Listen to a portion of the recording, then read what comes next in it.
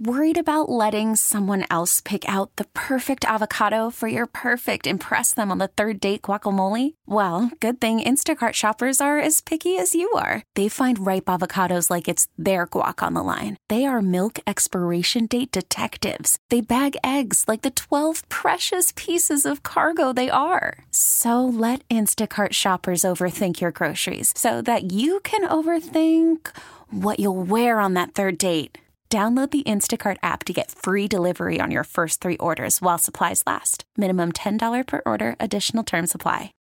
Baseball is in full swing. NBA playoffs are heating up, and your NFL team is gearing up for training camp. Listen to the latest on the teams you love here on the Odyssey app. The biggest sports radio stations in the country, providing unrivaled local coverage of their teams, all in one place. Exclusive interviews with players, coaches, and team executives, streaming live and always available on demand. Stay in the know with your favorite teams right here on the Odyssey app.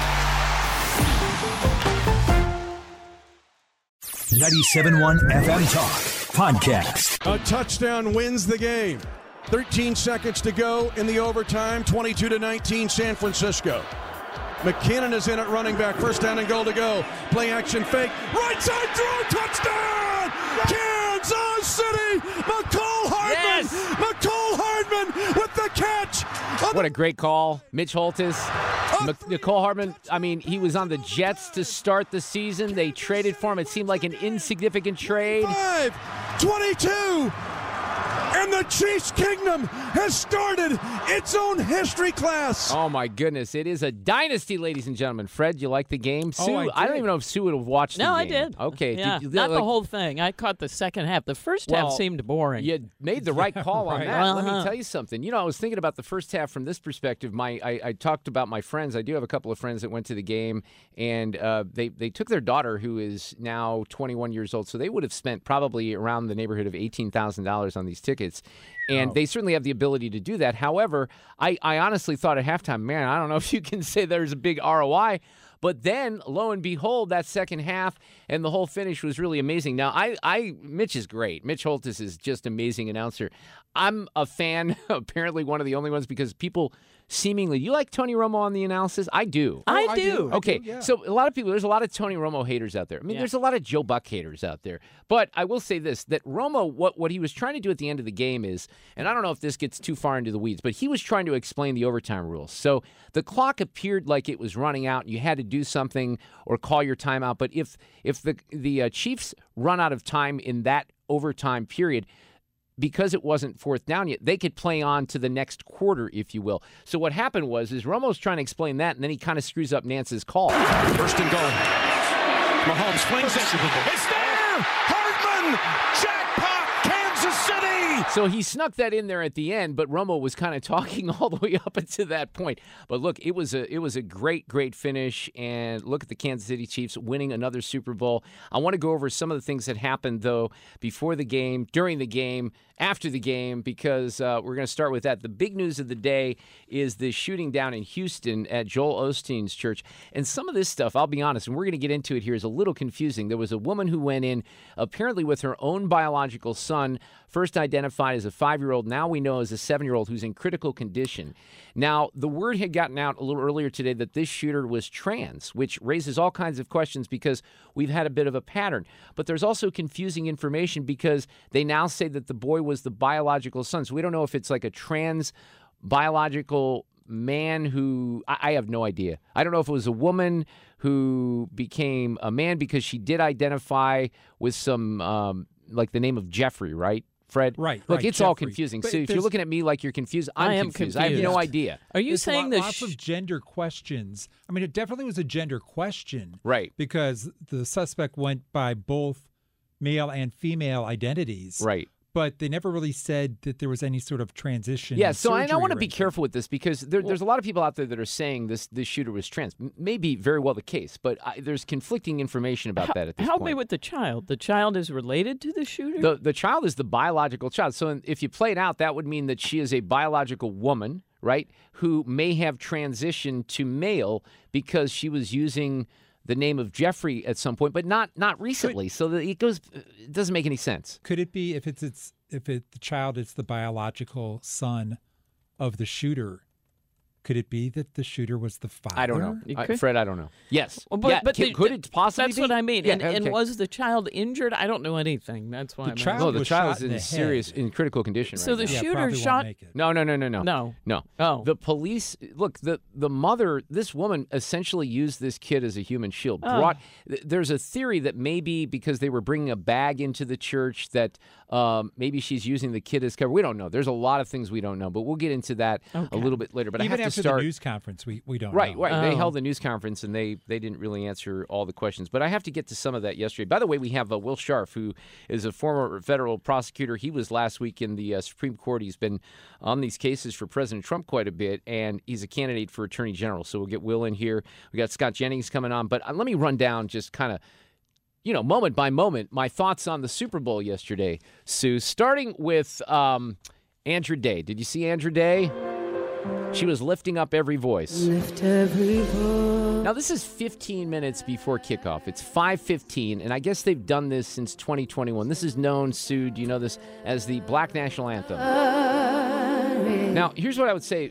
Fred, did you see Andra Day do the Lift Every Voice? They had a choir out there. I thought the performance was amazing, actually. I thought it was a really good performance. I was captivated by the background singers. They were great. But here's what I would say about that. And I thought about this. I did a little demographical research here.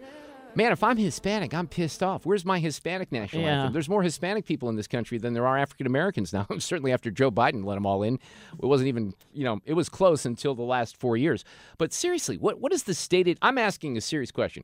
I realize that I'm a white supremacist and I'm racist and all that. Let's just accept that for a moment.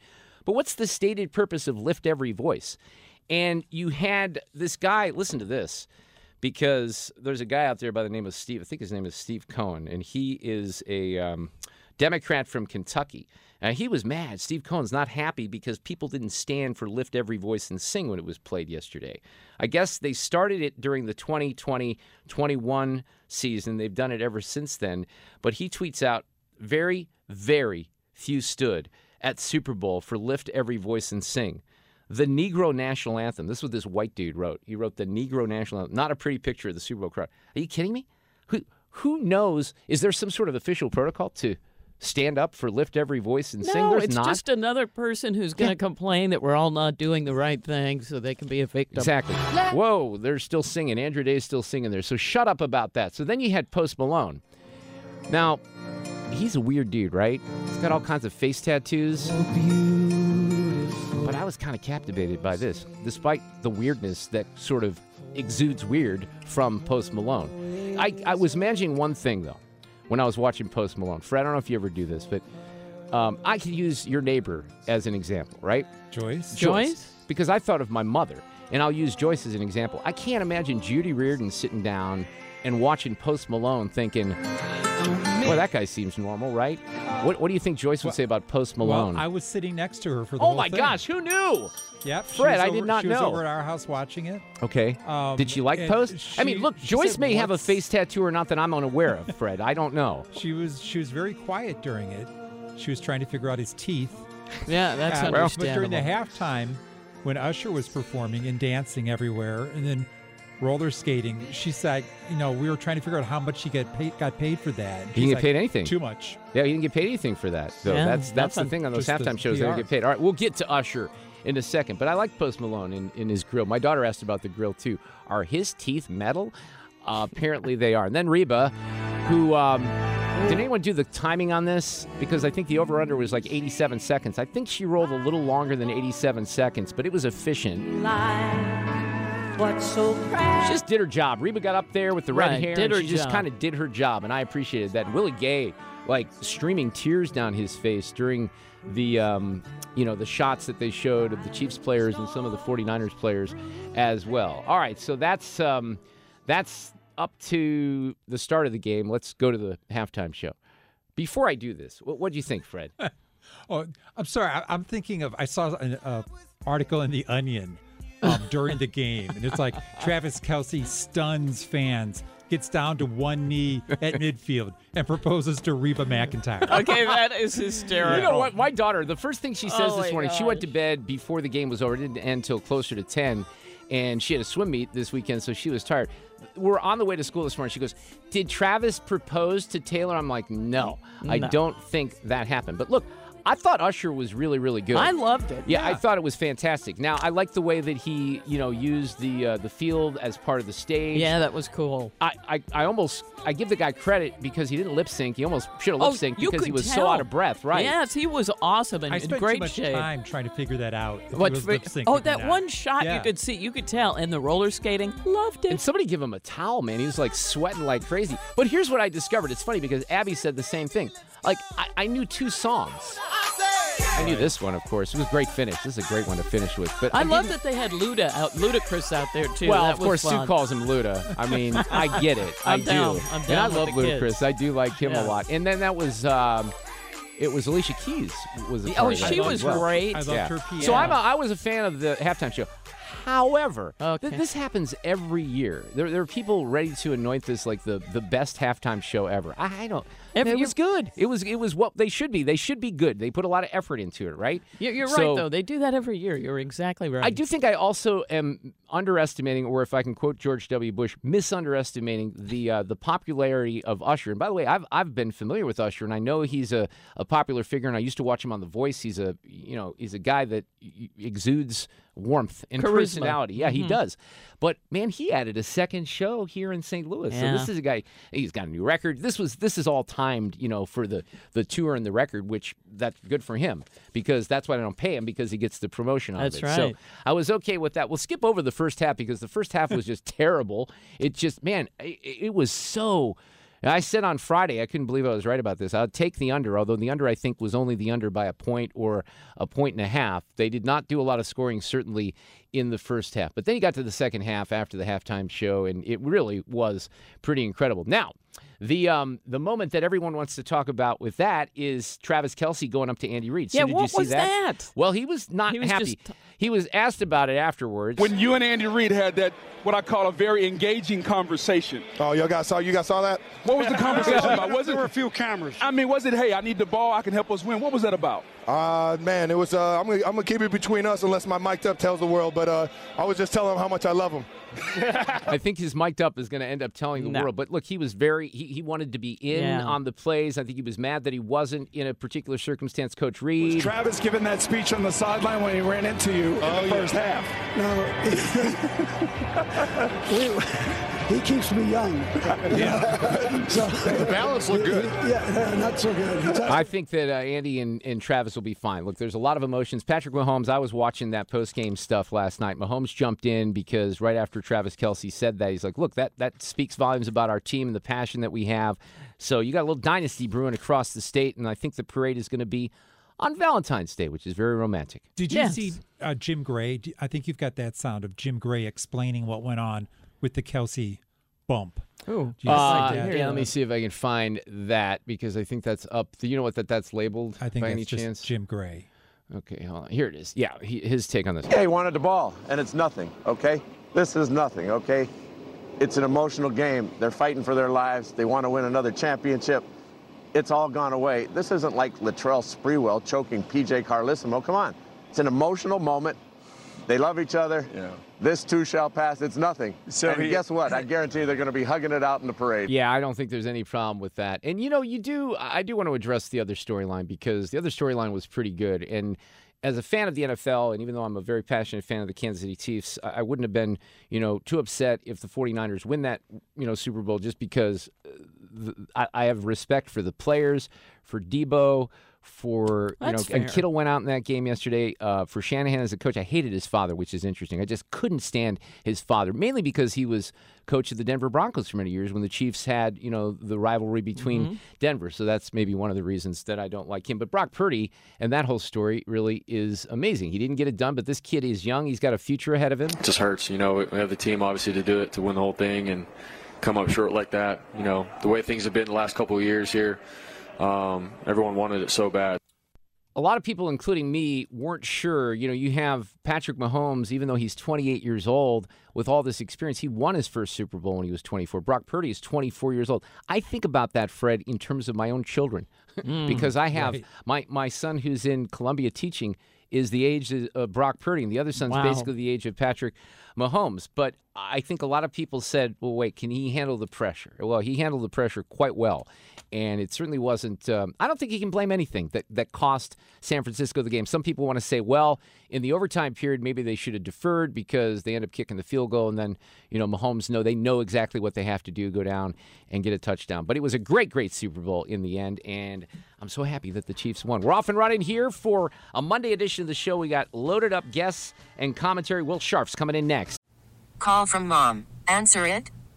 Call silenced.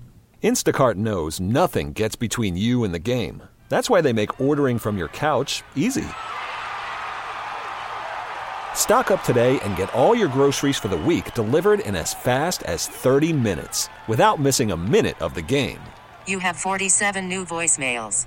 Download the app to get free delivery on your first 3 orders while supplies last. Minimum $10 per order. Additional terms apply.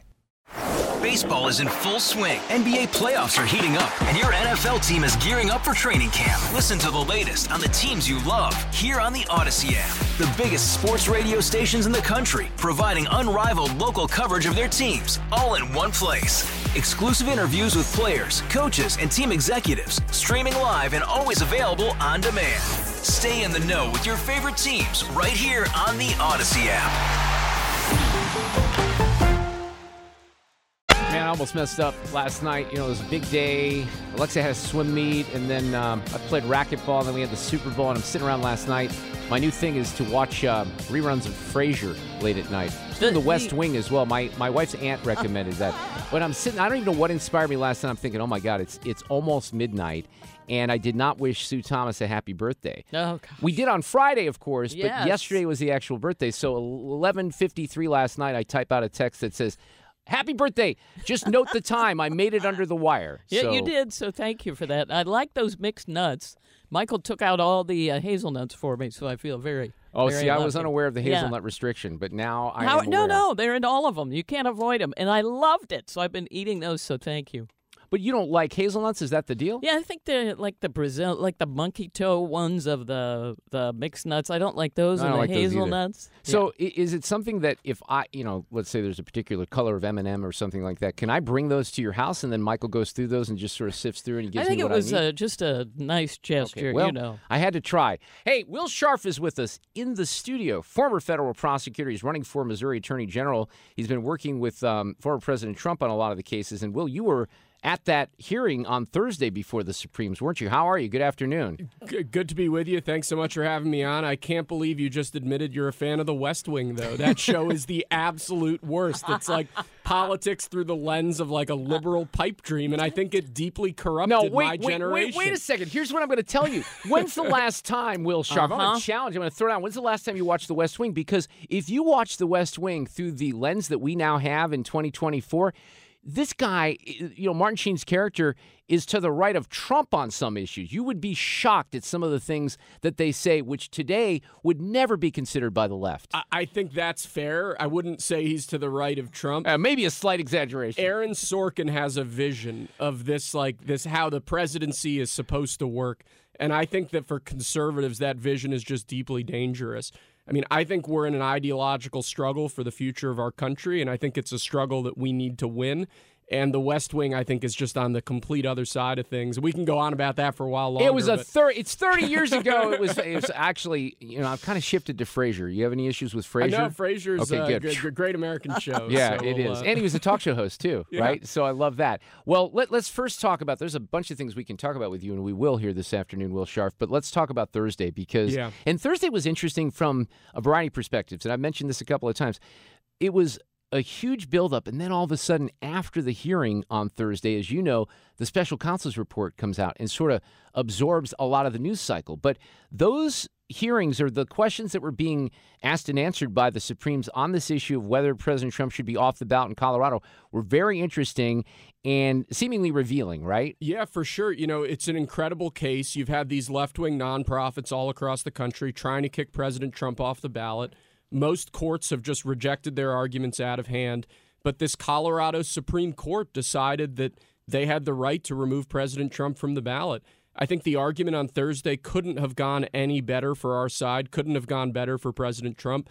You have the odd situation where Ketanji Brown Jackson and Elena Kagan, justices we tend to think of as being at times pretty far left, and they were, if anything, very aggressive on our side and pretty hostile and vicious to opposing counsel.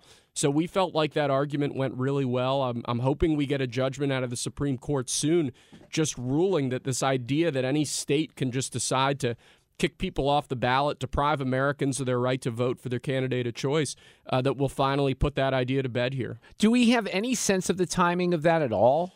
The Supreme Court could issue it at any time. Given how, I wouldn't say unanimous, but close to it they seemed, we'd hope that judgment would come out soon.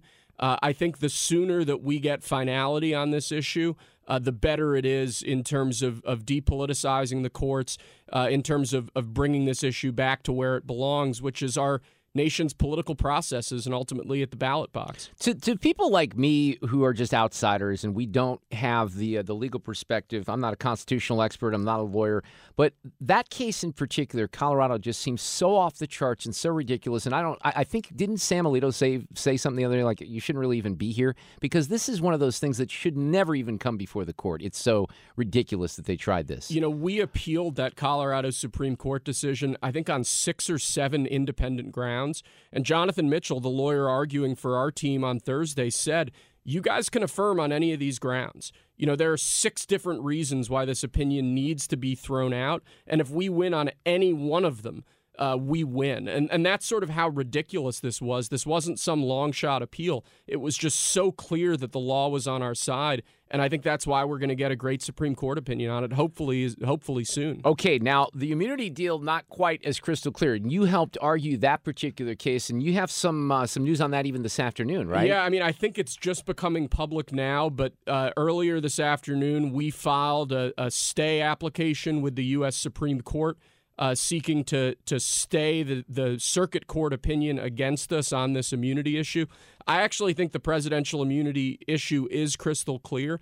I think the idea that you can criminally prosecute a former president for his official acts while he's in office, not his private conduct, but for his exercise of presidential powers, I think our constitutional system just makes it very, very clear that a president has to be immune from prosecution for his official acts, and we're hoping the Supreme Court sees things our way. I think there's an interpretation on the part of the public that is a claim that is laid for anything that a president might do, right? But it's very narrow in the specific act category, right? So if a president pulled out a gun and shot somebody dead, that's a private act. Of course he can be criminally prosecuted for it. If you actually look at the Trump indictment in D.C., if you look at the Jack Smith indictment in D.C., what they're actually alleging is that by doing things like instructing the Department of Justice to investigate election fraud, by communicating with members of Congress and with state office holders about election fraud, which are core presidential responsibilities under the Take Care Clause of Article 2 of the Constitution, that by doing these quintessentially official presidential acts, President Trump somehow committed a crime. So it's, the equivalent of the president giving orders to the military or the president giving orders to his departments and agencies. It can't be the case that a future administration can just come along and throw their political opponents in prison. That's just not the way the Constitution's set up. The example we used is Barack Obama's drone strike on Anwar al-Awlaki. That was a drone strike, highly contestable legally, whether it was lawful under American law. It killed 2 American citizens. Could a federal prosecutor in, let's say, Florida or Texas criminally indict Barack Obama for murder for giving his military the order to take them out? And I think the answer is clearly no, unless the president is first impeached and convicted by Congress and the Senate. That's the system that the Constitution sets up, and that's the core constitutional design principle that we're trying to vindicate with this presidential immunity appeal. So what's the process then from here? You requested the stay this afternoon? So we requested a stay by the Supreme Court today. We're certainly hoping the Supreme Court rules our way. If they do, we'd then be taking this case to what's called the en-banc D.C. Circuit. That's all of the judges of the D.C. Circuit, as opposed to just the 3 who heard our appeal initially. If we were to lose there, we would then seek certiorari, seek to take this case up to the Supreme Court on its merits. Jack Smith's team has already said that they think this is an issue that merits consideration by the Supreme Court. So we feel like we have a very strong argument for the Supreme Court to take this case up and hopefully decide it our way, because, as I said, these are core constitutional issues, and we think the argument is pretty clearly in our favor. Will Scharf is here. He's running for Attorney General of Missouri. He's a former federal prosecutor. So let me segue into the Hur report that was released, as I mentioned, on the same day that everything was happening in the Supreme Court. A lot of criticism has been leveled, and I continue to hear it from KJP and others, that this prosecutor, it was inappropriate for the prosecutor, the special counsel, Mr. Hur, to insert what some are describing as medical opinions of the the current president and his memory issues. Now, I've heard different explanations for that, Will. So what do you say? Look, the reason that those supposed medical opinions are in the report is because Hur found conclusively, or at least alleges conclusively, that President Biden willfully and unlawfully retained classified information. And he says that the only reason that he's not recommending that the Department of Justice charge Biden is that they think he would be unconvictable because his memory is so faulty, his mental capacity is so diminished that a jury wouldn't convict him. So look, the White House can't have it both ways. Either they have to acknowledge that President Biden has very, very real memory issues, that his mental capacity is significantly diminished, and frankly, he's probably unfit to be president, or they have to acknowledge that by the terms of the Hur report, he should be indicted the day he leaves office as president. It's a real catch-22 for them. And I'll also note one other thing. Hur has a legal obligation to report his findings to the Department of Justice. There is nothing in the special counsel's statute that required the Department of Justice to release that report. So this was a decision made by Merrick Garland, Joe Biden's own attorney general, to release this report. So they could have held that. I didn't know that either. We would have cried foul, and we would have shouted and screamed that we want to see the report. But there's nothing in the law that required that report to be released in full publicly, and it was the Biden White House counsel's office that passed on the opportunity to redact elements of that report. But do you think, federal prosecutors, all prosecutors have discretion when it comes to whether or not they actually want to indict or bring a case? Is there not a reasonable justification that Mr. Hur put in there? As far as I'm going to kind of focus on the allegations itself, not the memory issues, but he's obviously winding them into his explanation of why not, why he wouldn't take that to prosecution. Doesn't that happen with prosecutors all the time? They have that discretion? In this case, Hur says that the reason he's exercising his prosecutorial discretion not to recommend bringing this case is that he doesn't think the case against Biden would be provable to a jury. And his rationale for that is that he doesn't think a jury would find willfulness because of how faulty and diminished Joe Biden's mental capacity is. He's probably right about that, though, right? He sort of says that Biden's this kindly old man with a terrible memory and that a jury's just not going to want to convict him. But again, that's damning in and of itself. If this guy is so mentally reduced that a jury wouldn't convict him on that basis, then what's he doing with his finger on the nuclear button? That's actually the important question at hand. How would you characterize the differences between the documents that President Trump had at Mar-a-Lago and this case? Two things. First of all, everything that President Trump has been accused of in the Florida documents case, Hur has now accused Joe Biden of. Willful retention of top secret classified information, serious obstructive conduct, including failure to answer numerous questions by the special counsel's office, and probably most damningly, the fact that Joe Biden's ghostwriter deleted hours and hours and hours and hours of interview tapes. And if that's not obstructive conduct, I don't know what is. So every single thing that President Trump has been accused of, Joe Biden has also now been accused of. But I want to make this is a really important point. President Trump is a former president of the United States of America. As president, he had almost unfettered authority to declassify documents. And as a former president, he has rights and prerogatives under the Presidential Records Act that do not apply to Joe Biden. So in many respects, Joe Biden's case is far, far worse. And Joe Biden's conduct is far more questionable legally than I believe President Trump's is. Okay, Will Scharf is here, former federal prosecutor. You're running for Missouri Attorney General. Let's talk about that race a little bit here, because obviously, look, Eric Schmidt, who's a good friend, and he was the former Attorney General, got his start, his humble beginnings, Will, as you know, here as the official state senator of the Mark Reardon Show, and he has never forgotten that. But he goes to Washington, and we're glad that he's there. The governor appoints Andrew Bailey. I don't know Andrew Bailey. I knew you a little bit before all this happened, and your reputation. I didn't know really anything about Andrew. I think Andrew's done a good job. I like him quite a bit. I like you quite a bit. But I think people are going to be put in this situation right now where you got a guy that seemingly is doing a pretty good job here. How does Will Scharf distinguish himself and make the voters of Missouri think that he's a better candidate? Now, what the conventional wisdom is, and you know this, is that Will Scharf's waiting. He's kind of pinning his hopes on this Trump endorsement. So how would you answer those questions? Well, first of all, the poll numbers effectively show us neck and neck right now, which speaks to me to a very different dynamic than what you're laying out. I think Andrew Bailey's running a highly effective press operation. I think his legal operation has been much less effective, and we're looking forward to bringing some of those facts forward in the coming months. The fact that Andrew Bailey really hasn't filed a single new lawsuit against the Biden administration since taking office. He's joined other states' lawsuits. He's continued some of Schmidt's work, but he has not been nearly as aggressive as Eric Schmidt in terms of holding the federal government accountable. I could go on in that vein for a while, but I think the core distinction is that Andrew Bailey is a Jefferson City establishment politician. We're running from the outside. I'm not supported by all the special interests and all the lobbyists that I believe control the agenda and really control our state's capital. If you want somebody who's going to upset the apple cart in Jefferson City and bring real change to that city, then I think our campaign is for you. If you're really happy with the way that the state's being governed, then I'll admit I'm probably not the right candidate for you. But as we've gotten around the state, we've heard from conservatives in every corner of the state that they are deeply dissatisfied with special interest and lobbyist control in Jefferson City, and that they're ready for a change, and we're excited about that. Yeah, and I don't challenge you on that, because I think that's where a fair portion of the base is right now, because we're sick and tired of it.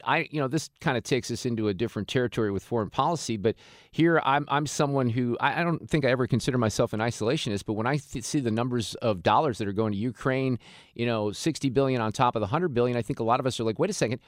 What about securing our border? Now, I know that these things aren't always equal, and there's, different reasons for, keeping Putin in check, et cetera. But I think it's resonating with people in Missouri in particular that this stuff is out of control. Yeah, look, as a former violent crime prosecutor, I saw the cost. When you have fentanyl and meth being trucked in industrial quantities over this totally porous border in the South, that affects communities all across Missouri. Missouri's now the number 3 or 4 top state for human trafficking in America. The outcome of Joe Biden's failed border policies are felt acutely here in the state of Missouri. It's absolutely outrageous. Now, on Ukraine, at the end of the day, money's fungible. Where is the federal government going to decide to spend its money? And I think that we need to be spending a ton more on border security. And I credit some Republicans in the House for attempting to hold the line on that front. Will Scharf, yeah, me too. Will Scharf, thanks for coming in. I appreciate the insight here this afternoon. We've been busy back and forth from Missouri to Washington with all these cases. Keep us posted on the stay request. Is that something you might hear about here in the next 24 hours, you would hope? I think it'll take them a little longer than that, but hopefully not much longer than that. Thank you, Will. Good to see you, man. Great seeing you. What's at Enterprise Center tonight? Do you know, Sue? I don't. I saw a bunch of Eagles were there last night, or I'm sorry, not last night, last bunch week. Of Eagles. But they're, whenever I drive, that's how I come in on 14th Street past Enterprise, and there's always the buses that park, right over here, not too far. We can see them right now from where we're sitting at Park Pacific. So there's either a show tonight or tomorrow, but I don't know who it is. Well, Jordan Peterson is on Wednesday, but let me see who's before then. You're going to that, Drake. Right? Drake with J. Cole. Oh, well, that would be a significant yes, show, right? that's 2 nights. There you go. Oh, 2 nights? Yeah. And then Jordan Peterson. All right, well, now I know that I have to, for the next 3 nights, not go down 14th Street on my way home, so that helps. I've been going off a little bit. We got Sue's News coming up in the aftermath of Fox News. Scott Jennings at 425, who was just on fire in the aftermath of all this special counsel report last week on CNN. Cusimano will have Super Bowl reaction, et cetera. So that's all coming up in the 4 o'clock hour. I've gone on a bit of a tangent. Some of you might recognize this on experts, just because if you really keep track of the people that we're supposed to put trust into, these so-called experts, they get it wrong all the time. All the time. So I like this from overseas and some of the experts, the so-called experts in the UK. Now, we had these here as well, and you might remember, and they were so disappointed. If you go back to, really, I could take you back to August, September, the LA Times, because I read that every day. There were little stories about, COVID really ramping up and what's going to happen. And Taylor Swift was even blamed for COVID because of her SoFi concert. She was going to be the super spreader. But every time they had something like that, we're going into the winter here, COVID's going to be a big deal. Remember when Tish and the gang sent the email out not too long ago, 5 to 6 weeks ago, saying you need to mask up again? Oh, yeah. Well, and that went down, very quickly because it was a bunch of nonsense. So this was an article on January 9th in the UK. You ready? January 9th, just a month ago. With temperatures plummeting and socializing inside with loved ones over Christmas, experts predict cases could continue to rise through January. Professor Peter Oppenshaw, who's a virus expert at Imperial College of London, said we're going to see quite a major surge in infections over the coming weeks. The wave could be bigger than anything we've seen before. And then he's, of course, saying to stop the spread, Sue, you should consider wearing face masks in public places like on trains and shopping. Then there was another virus expert that said we're going to see quite a major surge in infections with a wave that could be bigger. Oh, no, that was him, but they were mentioning that the Neil Ferguson model that was originated at Imperial College said basically the same thing. Here's another one. Christina Pagel of University of College of London. The JN1 is the variant. She predicted that it would be similar or larger than Omicron.